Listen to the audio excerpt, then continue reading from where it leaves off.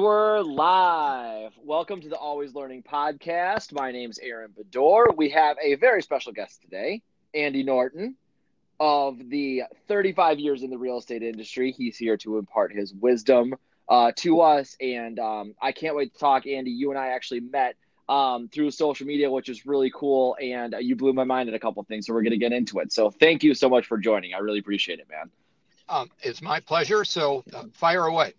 I love it. So here's what I wanted to do is I actually found the original post that you wrote, and that prompted me to reach out to you. And I thought it'd be fun to read it. Okay. So my question that I posed in one of the Facebook groups was, hey, what does it take to have longevity in this business? And it kicked off some pretty cool conversations. It was a lot of fun, but you wrote this. I was talking to a rep from a coaching company at an event. Part of his pitch, appealing to my desire to make money using their system, all the FSBOs and expireds that I could sell. He nearly fell over when I said, I'd rather retire, which is great. There are parts of this business that people do because they don't know what else to do. And the brokers who recruit these agents tell them to do these unpleasant parts of real estate because, figuratively speaking, someone has to clean the bathrooms. To have fun each day, you have to get in touch with yourself, learn the people that you like, and the situation these people find themselves in, and you're solving their problems so they're happier people. I know an agent who had a family member that became a paraplegic, and she learned to find homes for people with those same challenges. It's a big world. Everyone wants a home, and I think it's getting beyond leads for the sake of leads and getting to people that the agent relates to and gets meaning in life from helping those people lead better lives. First of all, wow. That was incredibly well said. And what you said just right before we started was you were like, you're in this 35 years and you're still having a great time. So after I read that back to you, I just wanted you to dive into a little bit, like, what was your conversation with that rep from the coaching company? And like, just tell me that story. I want to hear it. Okay. So with all due respect to reps from coaching companies, of course, it's their job to sign us up in much the same way that it's our job as agents. I'm going to put our job in quotes because obviously sure. I don't like doing this stuff, to go after a FSBO or an expired. So if I go to a coaching event, they're trying to sign me up and they don't know anything about me, but they know what it is they're trying to pitch. And regardless of the coaching vendor, a lot of this stuff is scripts. And I took a course just last year in scripts and I needed it and it was good. But their chances of signing me up as a stranger, if I don't know them, like them, or trust them, are pretty much the same as our signing up a FSBO and expired that doesn't know us, like us, or trust us. There's no familiarity there, and without the familiarity, there's no bond. And so, but I did really need to go back to this whole thing about knowing who you are and getting in touch with people and wanting to serve people who have a need. And so much of what agents, especially new agents, are directed to do by managers who don't know any better, no disrespect to managers, not at all,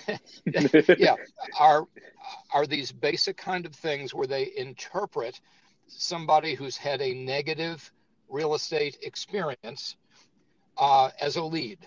And I don't consider that a lead. I mean, there are people who enjoy that challenge, and God bless them.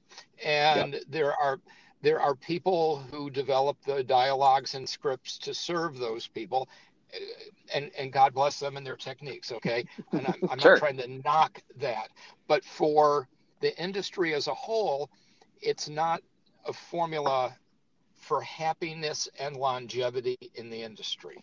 Okay. Yeah. How's that? Yeah. Yeah. No, I completely agree. I think what's really interesting is we're with real estate in general, I think, is we're taught in a lot of ways, like you have to go generate business, and the value of real estate is that it's technically uncapped income, right? But you don't start off with anything. And so it draws a lot of people, but unfortunately, getting your real estate real estate license, like it's not a 4-year degree, you know, and there are great programs to get you through the test and stuff like that. But a lot of experience that I've had in talking with, you know, even newer agents and stuff like that is I don't know how to start. I don't know what to do. And what happens is kind of like multi-level marketing stuff. Like they just start hitting up their family and friends and get annoying, and then they fall Yes. to right, and then they Right. fall to old methods like you just articulated was FSBO expired and rocking scripts, and like you said, it leads to not a whole heck of a lot of relationship building. And you said a couple things that is really big in my business in particular is the know, like, and trust. And I think that the real estate agents that have it right, that really do really good referral business and stuff like that, is they take care of their people because they care about the person at the end of the transaction, not just the transaction. And I think that that's probably something that's a little underserved in the industry, just a little bit.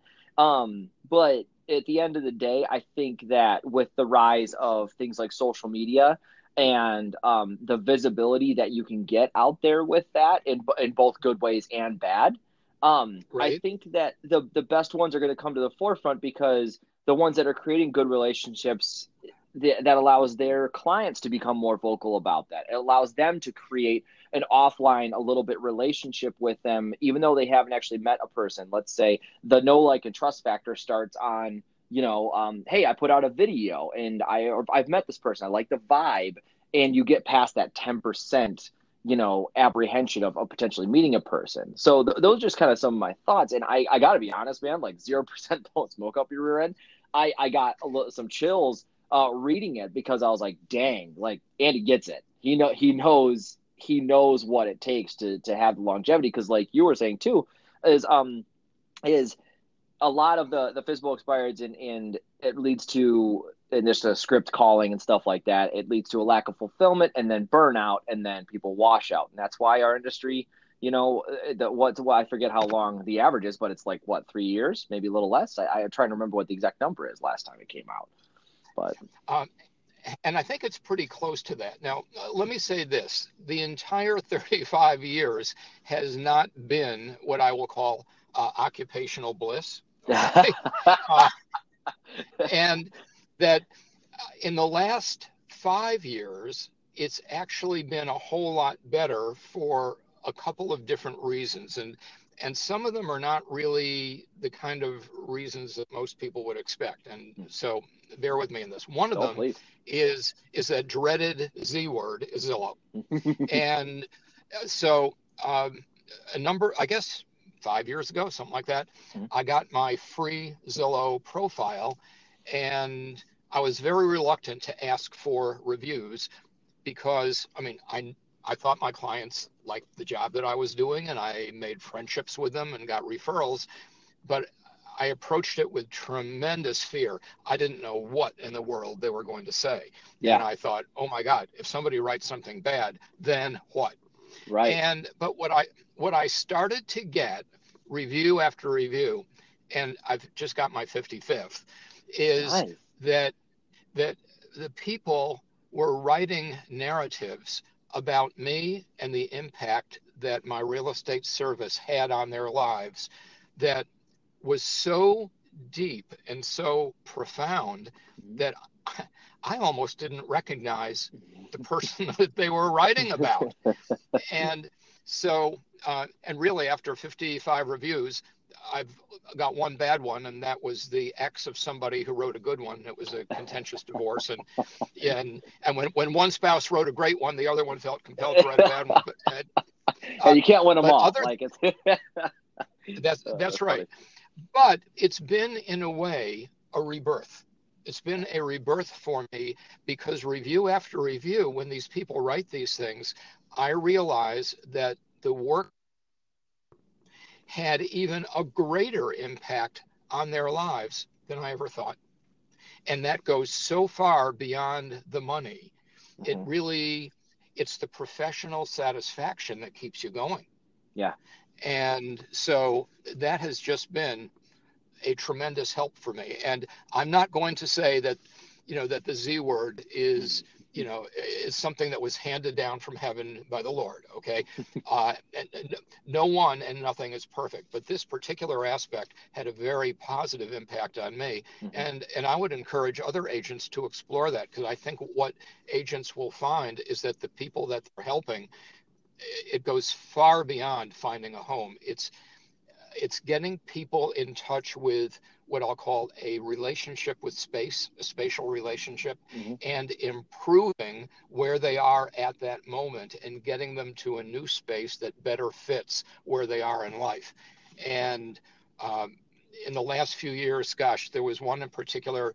There was a couple living in a small townhouse with 2 teenage boys and a couple of dogs, and they were just squished in there, and there was no way they could be happy. And the house that I found for them has room for everyone, Yep. and the dogs to run, and the pictures that they post on Facebook with the smiles and how the family has grown and the happiness that that family has had with the extra space is marvelous. It almost brings a tear to my eye. Sure. And so in terms of happiness, I think that agents should get in touch with themselves. It may take, going for a long walk or whatever, but figure out who they are and the kind of people that they like and who like them, and set about to serve those people. Yes. And that the money will come. And the money will come faster and in greater amounts than they ever would have hoped for. Yeah, I honestly could not agree more on that. And with our industry, what's interesting is, to your point with this, is it's not only the people and it's the result you give them. It's like the housing market in particular, and there's other things like this, but it is one of the unique professions where it's not about the 4 walls and the materials that put them together. There's a big difference between a house and a home, right? And Totally. For us, yeah. So for us, we are literally a person that can help them find their dream home, the place that they lay their head down at night, raise their kids in, bed the dogs down, like all the, like just, hang out with cousins and have Thanksgivings. And that's so much more impactful than, this is 2x4s and T9 and everything else. Right. And exactly. Yeah, and so I love that. So let me ask you this. So you've been doing this a long time. What is your secret for the optimal client satisfaction? So if people are writing those amazing reviews about you, how are you making sure that not only are they doing that, but how are you creating that client experience for them? So some of it, I have this phrase called aggressive listening. And I like this. I'm writing that down. So I think that many agents, and especially newer agents, in part because of the training that agents go through, is that agents are taught, in quotes, because I take issue with that, but people are told what to say in certain circumstances. And I think that the information that you get to really meet somebody's need is not so much talking, but asking, and then really listening and going deep with the answers. Because the answers to the questions about why they're moving and when they need to get there, and what do they hate about where they are, and one expression I sometimes use is, if the hand of God touched your next home, what would that look like? That's a good one. I like that. And that you really want to try as best as one can to meet that, and to go above and beyond on every single aspect of the transaction, whether you're on the listing side or the sales side. And I think that people know, regardless of whether you're a buyer rep or a listing agent, people know that it's not a perfect world, and it's not made of perfect people, and that there are going to be bumps in the road. But that, number one, if you care, they can tell. Yeah. And also, if you don't, they can tell. And caring goes not just a long way. Caring goes the distance in terms of having your client be at one with you or being at odds with you. And if they're at one with you, then you not only have a client for life, you got a friend, you have a referral source. Yes. And if they're at odds with you, then something's really wrong. Yeah. And just from taking a step back from just the relationship side, because everything you're saying, I agree with you, but like, let's be practical about it. If you want to have a business for a career, not just like a side job or a weekend thing, right. Taking care of those people and having that great experience is literally how you are going to stay in business. And I feel like sometimes that can be forgotten. So my question with you is, like you said, you created friends and referrals and stuff like that. How are you keeping in touch with all of your past clients? How are you maintaining those relationships? Because the buying cycle is really long, and that's important to make sure you're staying up with people, right? Just on from your end, I'm sure. Okay. So first, let me say that there is a difference between having a CRM program and using a CRM program. Andy, if you were here, I'd high five you right now. Okay. And so I'm not going to pretend for 1 second that I have kept in touch with all of these people as well as I should have. Sure. And I've lost some with the passage of the years. Okay. But there are some where I actually lost touch, and they came back to me anyway because the fundamental relationship was there. That's great. So there was one just 2 weeks ago where I had a closing, and the buyer, English is not their first language, and frankly they have their challenges with English, and they were moving into a high-rise community with a zillion rules and regulations, and just didn't understand what was going to be expected of them in the move-in process, and got off on totally the wrong foot. Yeah. Not out of malice, just because of the language barrier.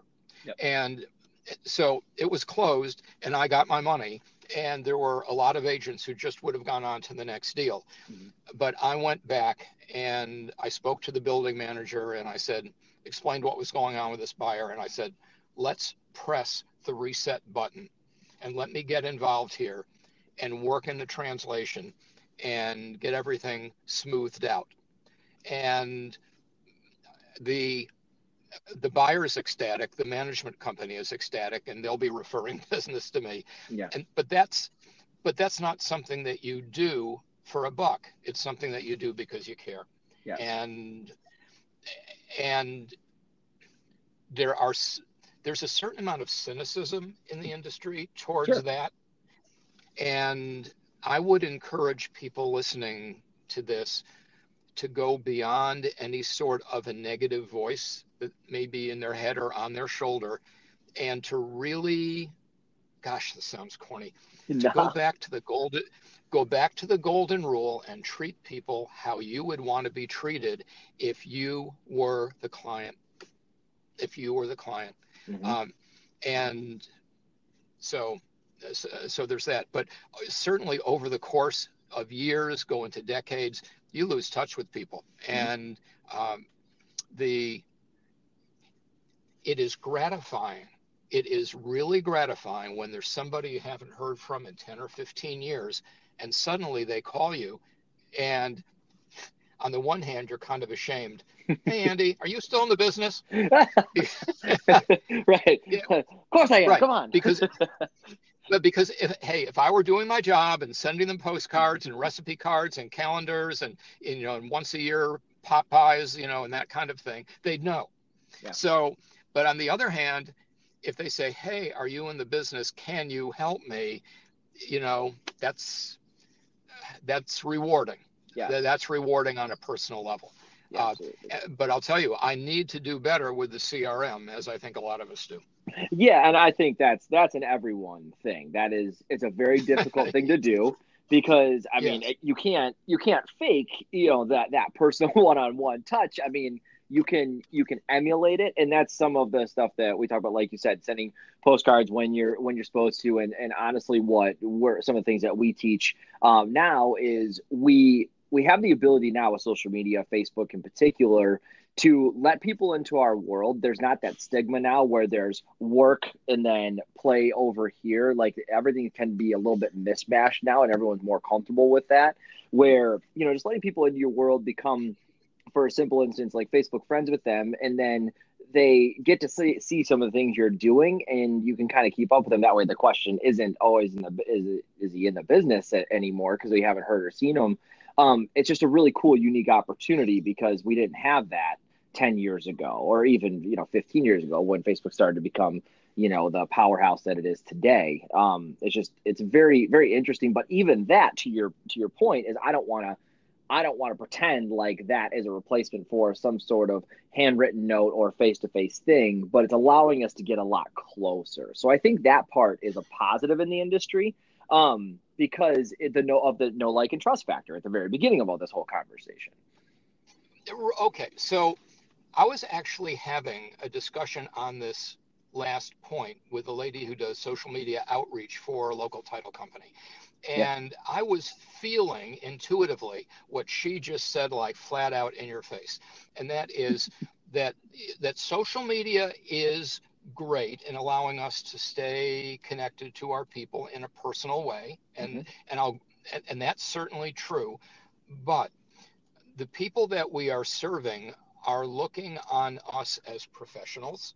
And even though on our personal Facebook page, in theory, and a lot of agents do this, are really out there doing things which are, let's say, not consistent with a professional image.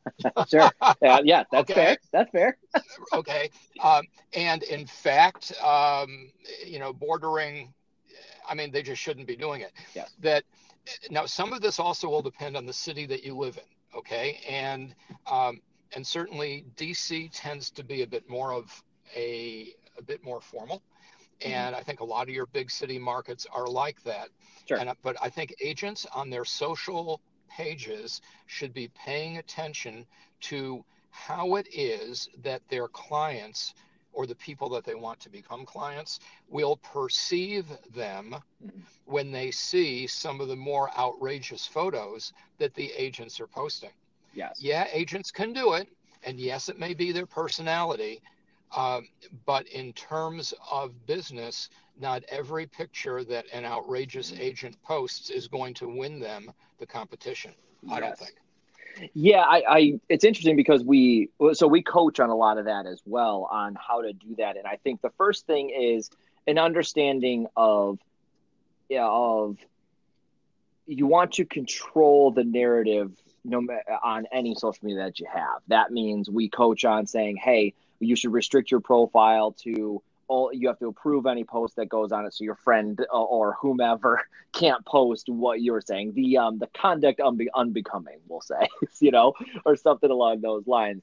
And then the other aspect is you want to humanize yourself and put yourself out there in a human, good relationship way, displaying some sort of when I say humanizing, what I'm trying to get at is more like, a little bit of vulnerability at times, and that's okay to have, but also tying in your professionalism every step of the way, because what's important in today's day and age, and from what we are seeing, is particularly in certain age brackets, the ones that are a little too buttoned up and too not too sharp, that's not the right word, but like almost off-putting with how suit and tie some of this is. Now, when I say age brackets and price points and things like that, I'm conceding that, yeah, obviously a luxury listing or things like that, you have to be a whole different animal, right? But there's so much business out there where at the end of the day, a lot of us have the same value propositions in this game. So it comes down to the know, like, and trust factor. And what better way to do the know, like, and trust factor than to allow people into your world and start to see it? That's kind of some of the things that we're seeing, if that makes sense. I'm curious your thoughts on that. So it makes perfect sense, I think, depending on your market geographically, number one, and within your market, the people that you're trying to appeal to, number two.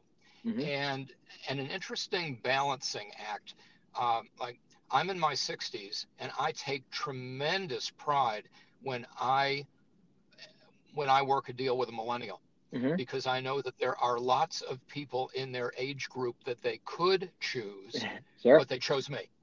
But they chose me. And and I think similarly, if an agent is a millennial and they do a deal with a senior, Mm-hmm. then they can take tremendous pride in that. Uh, but the so you mentioned vulnerability, and do you know the name Brene Brown by chance? I can't say that I do. No.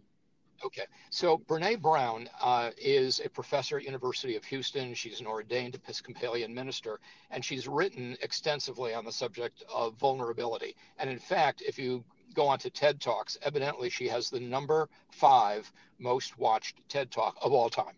Yeah, On, I'm looking it up right on the, now. okay, on the subject of vulnerability. Mm-hmm. And and I'm a big believer that part of what a realtor or any professional can do in order to bond with a client is to show vulnerability Mm-hmm. to a point, to a point. Right. And and and this goes back to the whole situation of your market. And I'll give you, let's, I'm in neither Boston nor LA or Miami. But let's say you're comparing Boston and Miami. It's going to be two completely different mindsets. Yep. Okay. And that what people will show on Miami is going to be very different than what they show in Beantown.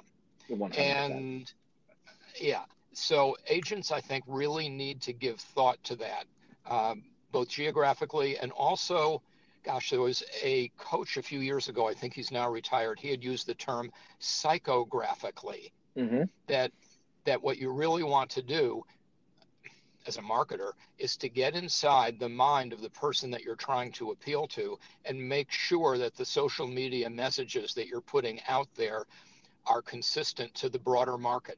Yeah. And yeah. Yeah, no, I like the psychographic aspect of things just because that speaks to that speaks a little bit more to behavior and preference because the old Yes. school style of marketing was demographics because that's literally all we had to go on. And demographics, I have actually used this example a lot. Is so my best friend is is someone that is very similar in terms of like we have some of the same interests. I mean, you and I love hockey, and my buddy does as well. And we have a lot of things that definitely overlap, right? But how we behave on certain things is very, very different. And if anyone that's taken like a disc test or things like that, we are very different in those ways. So let's say I'm looking for a service professional like a realtor. I'm going to look for much different things than my friend Eric is going to, because of the simple fact that I'm a completely different human than he is, even though we fall into the same age bracket, same race, same geographic area, same everything, right? So all intents and purposes, demographically, we are right there about the same. But we deviate in the psychographic areas, and I think that's really fascinating because that we actually have the ability to do a lot of that now in the marketing world today. It's very fascinating. The world's changing, that's for sure. So last week was the NAR mid-year convention in DC. Mm-hmm. And one of the last meetings that was held at NAR had to do with the subject of artificial intelligence and also disruptors in our industry. Sure. And because to a certain degree, artificial intelligence is a disruptive force. Yeah. And there were representatives of companies that had taken artificial intelligence, AI, to a level that most agents, it certainly blew me away. And there were bots, or basically fake humans, just Mm-hmm. fake voices, okay?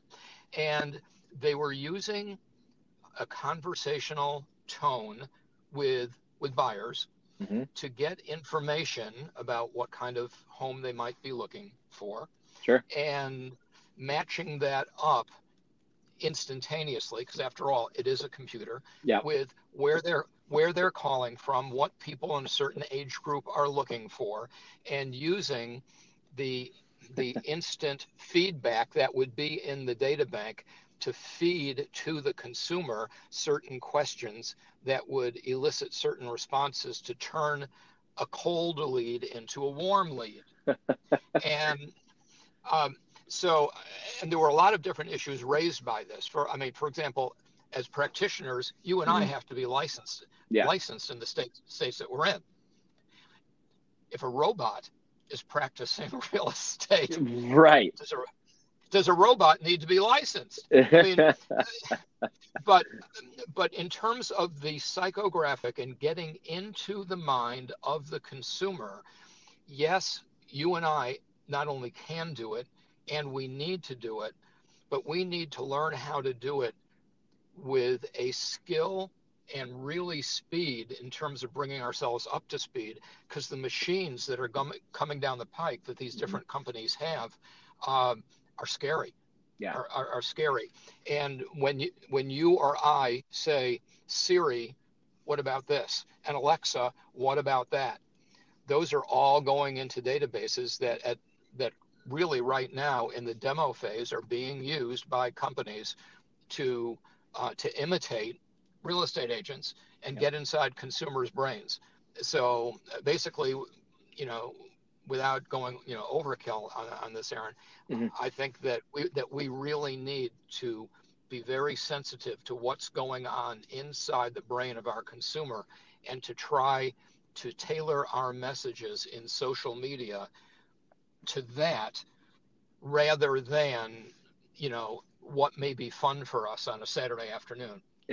Yes, that's very well put. And actually, I'm very jealous of your ability to kind of talk through a whole point and bring it home so nicely. That was very well put, because I think especially in the AI conversation, that is something that we as realtors are going to have to contend with. We're going to have to figure out where that fits and makes sense in the industry.